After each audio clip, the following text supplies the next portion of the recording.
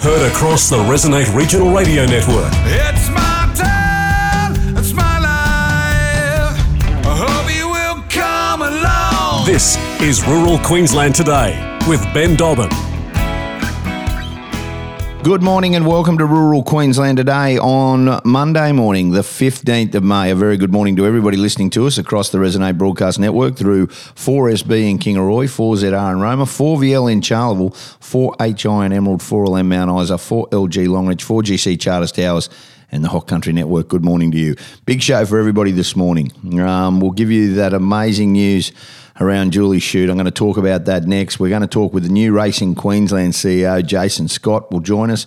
We're going to catch up with Peter Hall and also Mark Harvey-Sutton, who is the Chief Executive of the Australian Livestock Exporters Council, Chief Executive.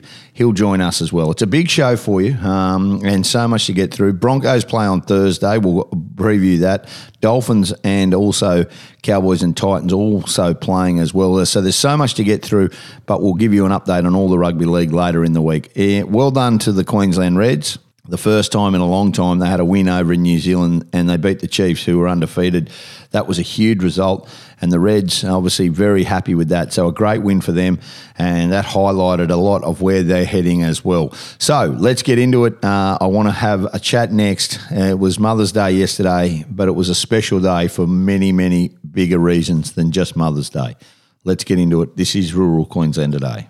Welcome back to Rural Queensland Today on the Resonate Broadcast Network, Monday morning, the 15th of May. And obviously the news yesterday morning that everybody wanted to hear. The Queensland lady that was missing in South Australia's Western Eyre Peninsula for 7 days had been found.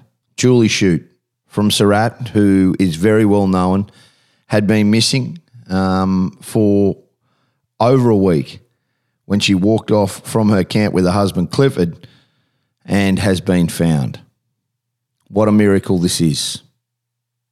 I have a lot of friends down there at the moment, and there's a lot of people from Queensland who have been down there helping Clifford and Julie, and I got a phone call yesterday morning to say that she'd been found.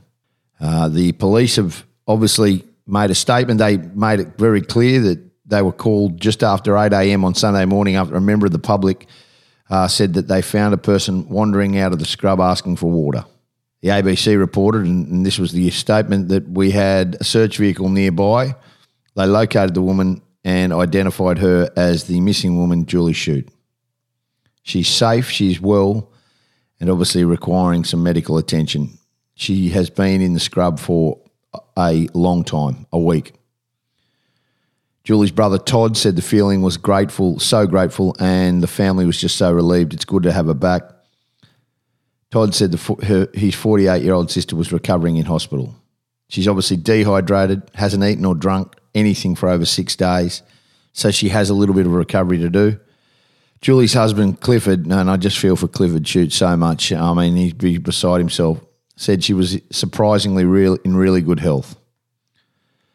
He said the doctors were unsure how long Julie would need to be in hospital for. She's very tired, very sore, and she's done a lot of walking. We just have to see how she recovers.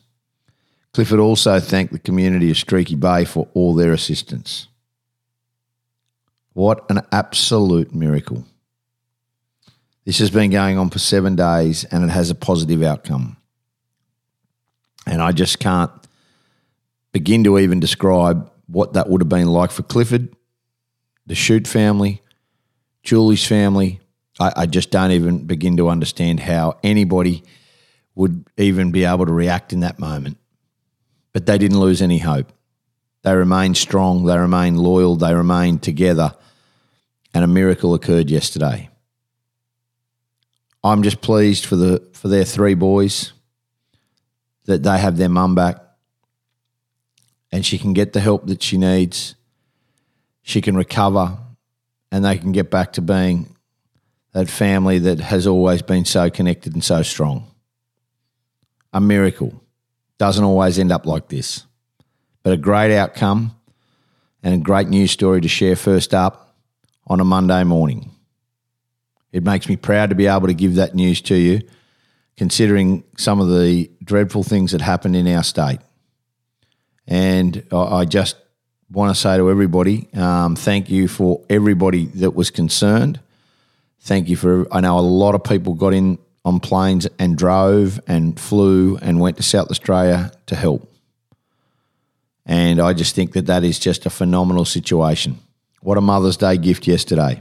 Julie Shute found after missing in South Australia alive after 7 days missing. Wonderful. Let's deviate a little bit and surprise, surprise, the Paradise Lagoon finals have been done. The final of the featured Graham Acton Memorial Open was held on Saturday evening with Steve Comiskey victorious, riding Katie on behalf of the owners, and the big sponsor Bill Matten Transport finishing with an aggregate 270 points. So he was riding the horse owned by the major sponsor. Steve Comiskey has been a previous winner, along with his wife Louise and daughter, featured in multiple places over the weekend. So, well done to Steve Comiskey, a great result. Now, the tightly contested Rockhampton Open was taken out by the one and only Ben Hall, riding Chisholm's Cash for 273 points, holding a narrow 1 point margin ahead of Matthew Moffat. Ben Hall and Chisholm Cash also claim the title of Champion of Champions, and saw them the winners of the Open, the Novice Australian and the Ladies, compete for the Joseph Acton Rose Bowl. So they won that. That's how they get to the Champions of Champions, which is a great result. Jason Lindley and Ben Williamson were forced into a runoff of the Novice A, with Mr. Lindley victorious on 270 points. Clark Creek competitor Lisa Wallace, riding Rumour, was the popular winner of the Ladies with a narrow 1 point margin ahead of Jay Halls to finish fourth place. And obviously, what a great result that has been. So Steve Comiskey wins the Graham Acton Memorial.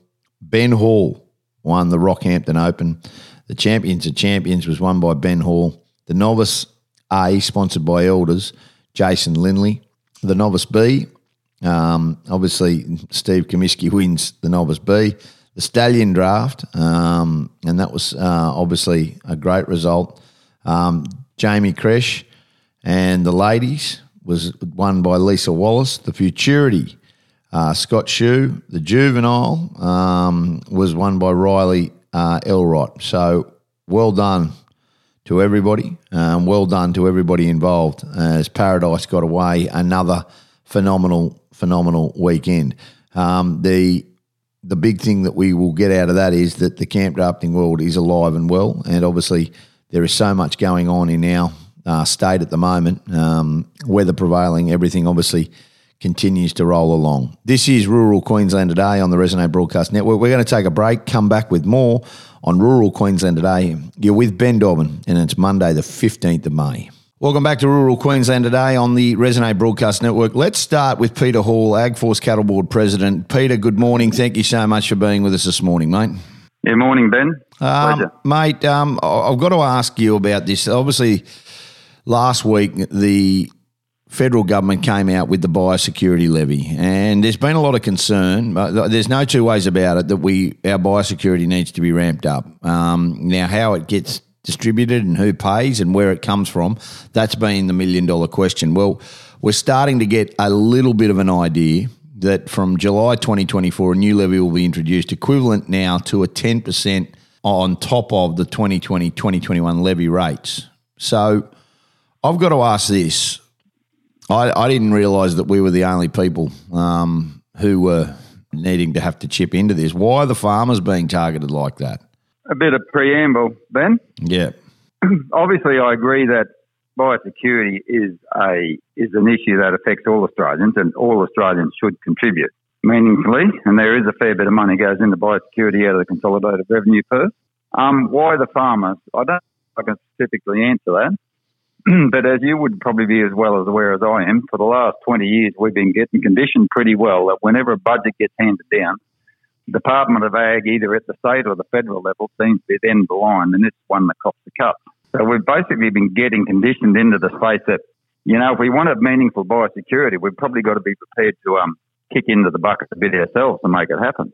There's no two ways about that. I absolutely agree with that. Do you think that this is the right way to go? And I mean that, so the split at the moment, right? And I'm talking to the converted here. I understand that importers will contribute 45%, right? Taxpayers pay 44%.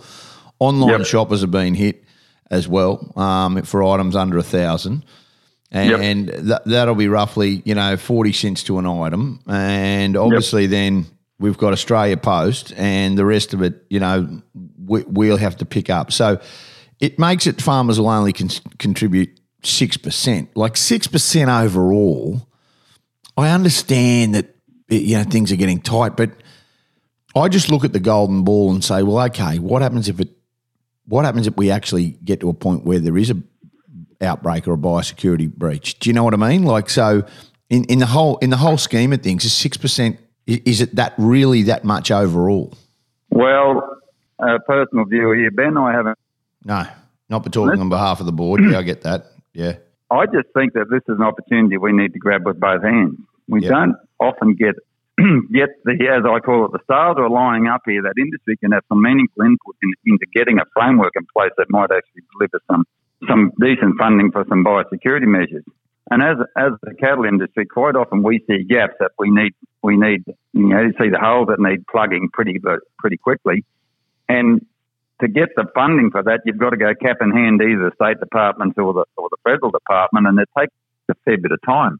If we could actually use this opportunity to, and I've got a tongue-in-cheek comment here, but if we could use this opportunity to basically get our money geared towards establishing our own biosecurity fund, well, I think that would be really meaningful. And I think every producers would support that we had something somewhere that we could actually dip into every year and deliver on some outcomes that we see are of benefit to our industry.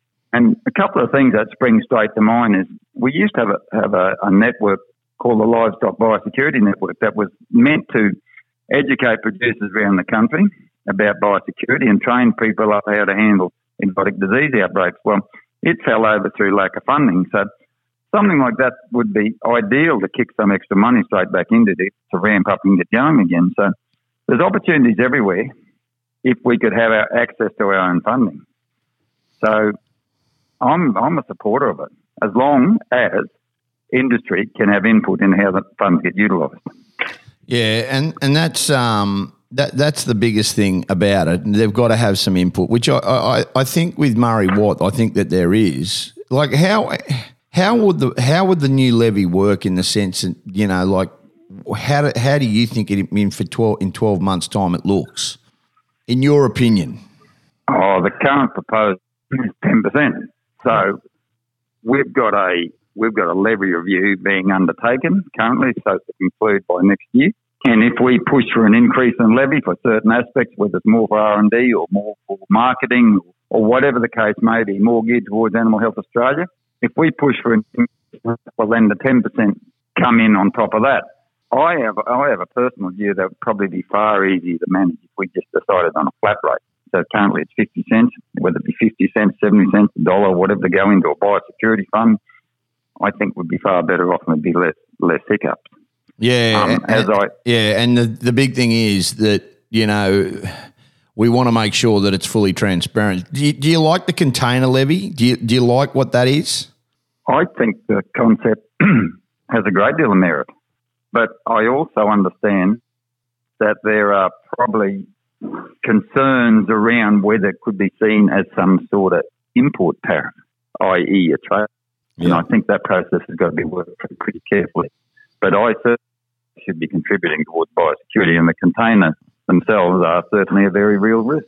Yeah, no question. There's no two ways about it, and they come from every angle. It's just the biggest thing, and look, in you're talking not on Peter, you're talking on behalf of yourself, not on behalf of the board. I understand that at the moment, and I think everybody listening to us today absolutely see this as a real opportunity, and very rarely do we get these kind of opportunities, and this is one that we can really make a difference with. Getting a seat at the table with this, is that a real possibility? We know we've got there's other now lobby groups and advocacy groups that are a part of the fabric. Is AgForce going to be able to have a seat at this table when they do that? And are you confident that they can have some input? Well, AgForce will be part of our, and I guess you call them national organisations, whatever. AgForce is part of NFF. Cattle Board is a part of Cattle Australia. And that's where the negotiations will be happening at that level.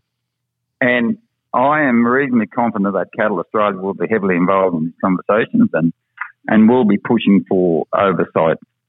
And well, I shouldn't say oversight, but be part of the process of understanding how these funding is distributed, because I don't think anyone has supported this just the Australian Consolidated Revenue. We need to have input in it. You did talk about this opportunity.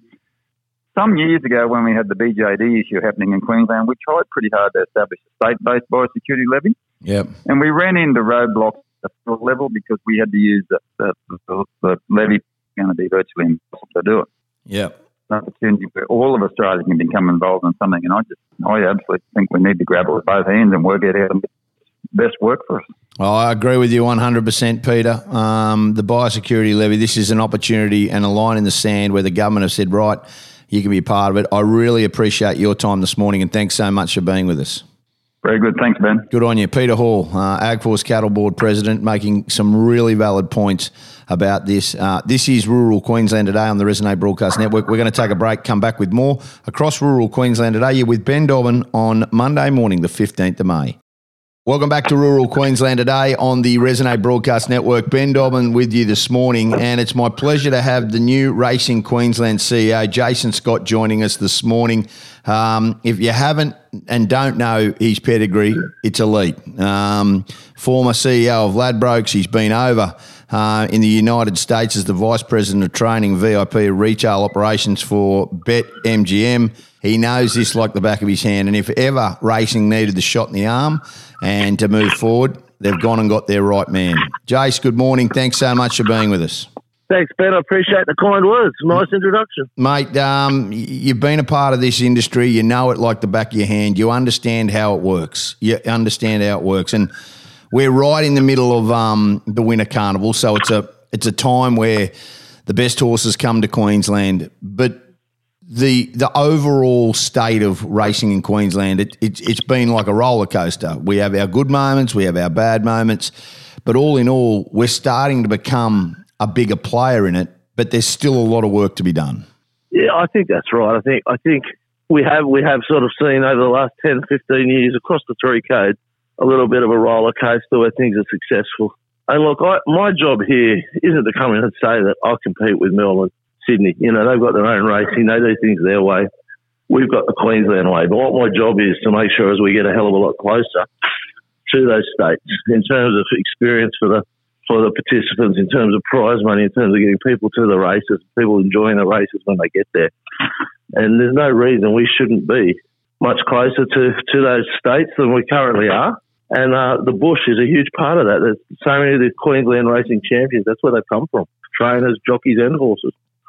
Well, the Battle of the Bush has been something that has been absolutely paramount to underpin it. And obviously it got underway in April, but the race meetings are starting now. And obviously the finals are at Tats Tiara Day on the 26th of June. But it's a very important part, the bush racing scene, and now it's something that you guys are focusing on. So the schedule obviously goes all the way to the middle of June, but we've got an unbelievable racing carnival at the moment, and so there's still more races in Queensland to be had and a big opportunity to bring the horses to Brisbane. Oh, without a doubt. I mean, we're still within the Battle of the Bush. I think the carnival here has extended, and I consider the carnival not just what we see in Brisbane. We finish in the city, we go to Ipswich, we go to Sunny Coast, and then, we go up to places like Townsville where their carnival's on, on the back of this. And I think that needs to be considered part of our overall carnival and opportunity for trainers and horses from everywhere. Jason, it's a big job. Gee whiz, it's got some problems in different areas. I mean, there's an unbelievable greyhound facility being built just outside of Ipswich at Yamanto. That's going to be world class, and that's going to be the hub for it. But the government are in and out of this, and I'm not in any way, and I'm not in any way trying to push government agendas or anything like that. But 1 minute they want the revenue, the next minute they don't. The next minute, you're not getting as much. I mean, consistency. When you look at other states and what's going on there, They can't have it both ways. Is that the biggest challenge, to try and get them on the same page? I think it is the biggest challenge, but I also think right now, with the point of consumption tax changes that were brought in middle of last year, late last year, and the revenue, 80% of that is coming back to racing. Yep. So that gives us an opportunity. And, we've got some fairly big piece of infrastructure happening now. We're putting lights on at the Gold Coast. You mentioned the Greyhound track. We've got the harness track in the bush. Townsville, we're looking at, the stables being there, lights are being considered. There's Greyhound tracks being considered elsewhere. So it's not the money isn't just going to stay in the city. It's going to pass through the country. We're doing a lot of work at Charters Towers Racetrack at the moment to get that up to scratch. Yep. So we've got that money. What we need to do is show we use it properly, so that tap doesn't get turned off. And there's also the risk of a state election next year that could change. But right now, I think Grace has been a fantastic minister, and she's supporting us really well. Yeah, you're right with Grace. Going forward, and you're right about infrastructure. The bush is always. We've seen some prize money come up.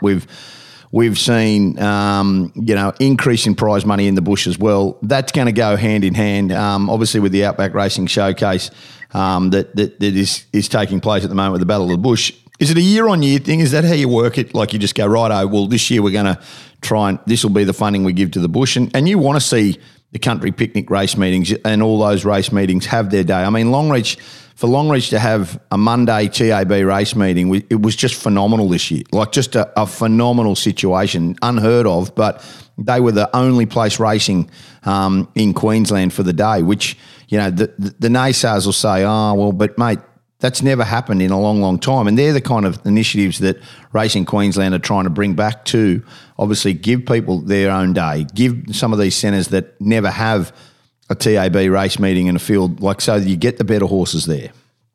Yeah, look, I think that's where we're different to some of the other states. I mean, I had no idea until I was in the process of going through an interview for this role that there's 124 race clubs in Queensland. Yep. Now, of those, over 100 are non-tab.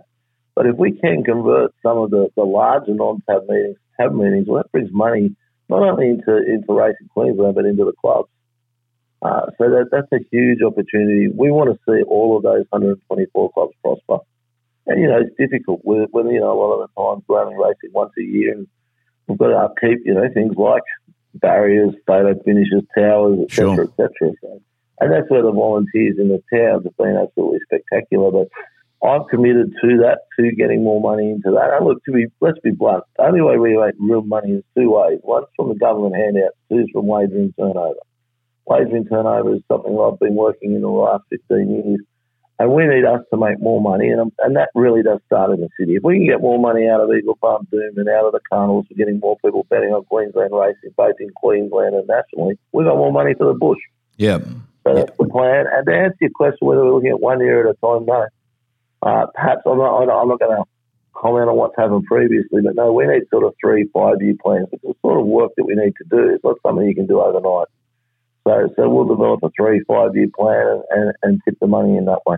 Yeah, they're in good hands, Racing Queensland. I can tell you right now, for people that don't know, Jason, you will meet him. And, mate, you will get out to the bush. There's no two ways. You love it. 100%. You will be on the road. The people, you will see him. Don't you worry about that. Yeah, and that's part of it's in your DNA to travel, mate, and obviously go and see these, get a feel for it, get your hands dirty and see what's going on in these parts of the world where there are obviously some people, and you talk about upgrades. It's a really simple thing. You want to see Racing Queensland be at the forefront, the number one, and that's across the state. It's just not in Eagle Farm and Doomben. That's where it starts, but it all filters out from there. And if that gets done right, well, then everything gets done right moving forward. 100%, and that's exactly right. There's sort of two ends. It's the one track, the tracks that have one meeting a year, and the tracks that have 80 meetings a year. Well, Brisbane Race Club across Eagle Farm and Doomben have 83 at the moment. But we've got to get it all right, because if one's not working, the other doesn't prosper. No, well said. New racing CEO of Queensland, Jason Scott, appreciate your time this morning, mate. Thanks, Ben. I appreciate it, mate.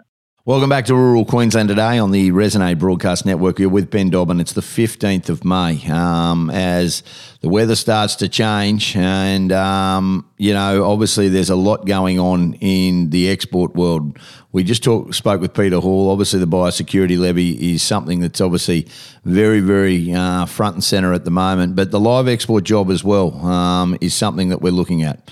Live exporters say they're able to correct within days an animal welfare issue raised in footage of Indonesian abattoirs supplied to the federal government by the animal rights groups. The Department of Agriculture has released its findings from an investigation of footage from activist groups, People for Ethical Treatment of Animals, shot 2 years ago. Now, it found there had been breaches of the Australian Animal Welfare Regulatory Requirements, the Exporter Supply Chain Assurance System, but determined the corrective actions implemented were enough to prevent their reoccurrence. Mark Harvey Sutton, good morning. How are you, mate? No, very well, Dobbo. How are you? Firstly, mate, and I say this, and I've said this so many times, the live export industry is paramount to the beef industry here in Australia. We actually need it. It underpins so much of what we're doing for the north and different markets. But I can tell you this now. The biggest threat we have, we talk about biosecurity, the biggest threat is these extreme groups, groups like People for the Ethical Treatment of Animals, who are going on site and looking for something. Now, there's no two ways about it. The footage that was released was horrific, but that didn't come from you. That didn't come from Australian exporters. But what you have done is put in more regulations, more standards, and held more people accountable so this kind of stuff never happens again because you don't condone it. That's exactly right, Ben. We don't condone it. And I think it's very important to put this circumstance into context. So this footage was obtained 2 years ago, and it was actually Australian Livestock Exporters Council, ALEC, us, that went public with it for the first time. And this was after it was brought to our attention by the regulator. The unfortunate bit about it was that the footage actually came from PETA. But the other thing to remember here is Indonesia was probably the worst affected country in the world with COVID at the time. So it wasn't as easy for exporters to have people at these facilities. And, 2 years on, we have the conclusion from the department. There were issues in there that we can't walk away from. But overall, I am pleased to report that they were addressed immediately by the exporters. And that's really important. It just shows that we don't have a tolerance for this sort of issue and that things are rectified straight away. It's always been that way as well, obviously by yourself and others. Can I ask you this? And it's one thing to regulate. How do you police it every single day? Like, I mean, that's like, and one bad egg doesn't make the whole thing. You can't always be held to blame. The whole industry be pinned on one abattoir, one thing that goes wrong. Do you know what I mean? Like, we've seen that before, that kind of knee-jerk reaction. And you know what? It's pretty poor when that kind of stuff happens, very poor. But your whole industry can't be put on notice every single time something like this happens. No, but we do have to maintain high standards. I mean, PETA gave us 200 hours of footage. And I watched all 200 hours, Dobbo, when I got it, when we received it. And look, out of those 200 hours, there was one issue that was pretty bad. That was where an animal, the stunning had gone incorrectly, and the abattoir workers were trying to stand it up again. But, watching it, I couldn't see any malicious intent to cause cruelty. There were issues that did cause cruelty to animals. There's no doubt about that. But what I saw was a slipping in the standards, which is pretty understandable in one sense when you think about what Indonesia was going through at the time. Unfortunately, PETA 2 years later are seeking to get further mileage out of something that we went public with first. And pleasingly, the Department of Agriculture has taken a pretty pragmatic view to this issue in its final report. And I think it's a pretty well-balanced report in the scheme of things. Yeah, I agree with you. I agree with you. This industry's on a knife's edge in a lot of ways. talking to people in the north with the cattle market coming down, there's an 80 to 90% calving rates at the moment, pregnancy rates in the north. Unbelievable season. A lot of Brahman cattle are going to come forward on the market and calves next year. We're going to see a big run of them. We need this live export market to be strong, and we need it to obviously be active because of that. Now, we've seen a downturn in the market at the moment, and things are relatively cheap. And, it's obviously a roller coaster, the beef job. But are you worried and are you really aware of just the enormity of how important it is to keep this live export job going over the next couple of years? Oh, every day. Every day I'm aware of it, Dobbo. It's, I tell you what, if there's that many calves coming on, I think I know a few exporters that might want to keep their eye on those. I mean, you're right. Volumes have gone down over the last couple of years, but it's important to remember that there wasn't a lot of supply on the market over the last few years either, and prices have been quite high. Yeah. A number of our markets can be price sensitive. But the one thing that hasn't gone away through the whole period is those markets looking for our livestock. So I'm very confident that, things will pick up again. A bit of softening of the price wouldn't hurt, but, that shouldn't be to the detriment of our producer friends either. But there is a balance there. And there are ebbs and flows that happen with the market. So, and equally, I know you point to the importance to the north and the northern cattle industry. I think our Western Australian friends would be looking to the sheep industry in much the same context. So every day I'm aware of that, Ben. There's a lot on the line, and we need to keep defending it. That's simple as that. Where are we at with the banning of live sheep export? The Labor government, they're just on a mission to try and, bow to the Greens. Are you getting any headway there at all? Oh, look, there's a panel that's consulting at the moment that was stood up by Minister Watt, and they're consulting on how to implement the phase out of live sheep. Of course, we're not looking at it in that perspective. We're taking it as an opportunity to argue why the policy is wrong and why it should be changed. But a couple of weeks ago in the West, Dobbo, there were a number of meetings that were, intended to be small, private meetings with producers, which gave people the incorrect impression about what this panel was trying to do. And quite frankly, people felt disenfranchised. And we saw this groundswell. We saw hundreds of producers attend these town hall meetings. And, in interacting with the panel since then, they were quite moved by it, because what people were saying is this is going to affect our businesses, it's going to affect our livelihoods, our small towns might shut, our schools might shut.